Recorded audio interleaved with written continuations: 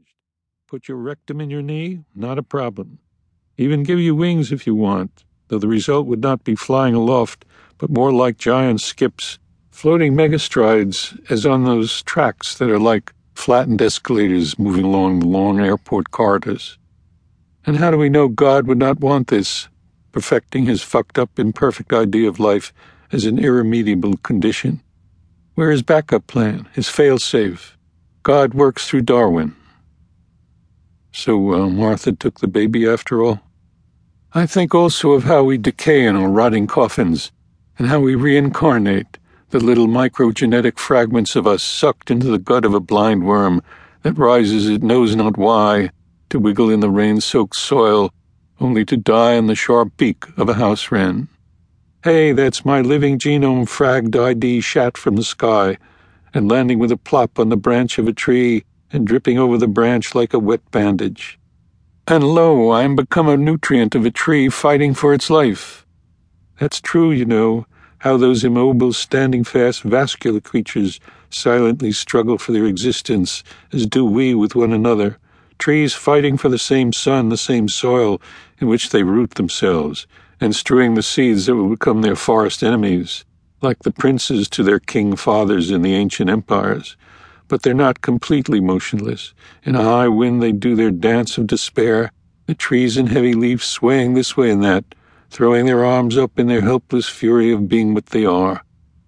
Well, it's a short step from anthropomorphism to hearing voices. You hear voices? I knew that would get your attention. Usually as I'm falling asleep. In fact, I know I'm falling asleep when I hear them. And that wakes me up. I didn't want to tell you this, and here I am telling you. Oh, what do they say? I don't know, weird things, but I don't really hear them. I mean, they are definitely voices, but at the same time they're soundless. Soundless voices, yes. It's as if I hear the meanings of the words that are spoken without the sound. I hear the meanings, but I know they are words that are spoken, usually by different people. Who are these people? I don't know any of them. One girl asked me to sleep with her. Well, that's normal. A man would dream that. It's more than a dream. And I didn't know her, a girl in a long summer frock down to her ankles, and she wore running shoes. She had delicate freckles under her eyes, and her face seemed pale with sunlight, even as she stood in the shade. Pretty enough to break your heart. She took my hand. Well, that's more than a voice, certainly more than a soundless voice. I think what happens is that I hear the meaning and provide an illustration in my mind. So, might we get back to Andrew, the cognitive scientist? I find myself reluctant to tell you that I hear the soundless voices too when I'm up and about in my daily life. But why shouldn't I?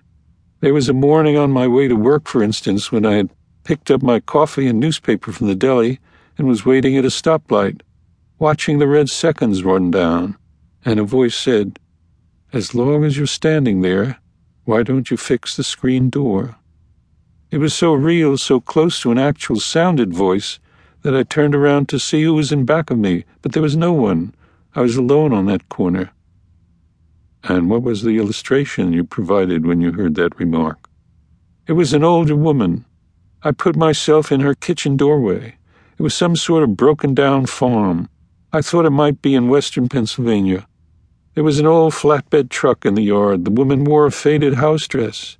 She looked up from the sink, totally unsurprised, and said that. At the kitchen table, a small girl was drawing with a crayon. Was she the woman's granddaughter? I didn't know. She looked at me and turned back to her drawing, and suddenly violently scribbled all over it with her crayon. Whatever she had drawn, she was now destroying. Are you, in fact, the man you call your friend Andrew, the cognitive scientist who brought an infant child to the home of his ex-wife? Yes. And are you telling me that you dreamt you ran away and found yourself standing at the screen door of some broken-down farmhouse somewhere? Well, it was not a dream, it was a voice. Try to pay attention. This voice brought back to me how it was when I needed to get away after my baby with Martha had died, and my life with Martha with it. I didn't care where I went. I got on the first bus I saw at the Port Authority. I fell asleep on the bus.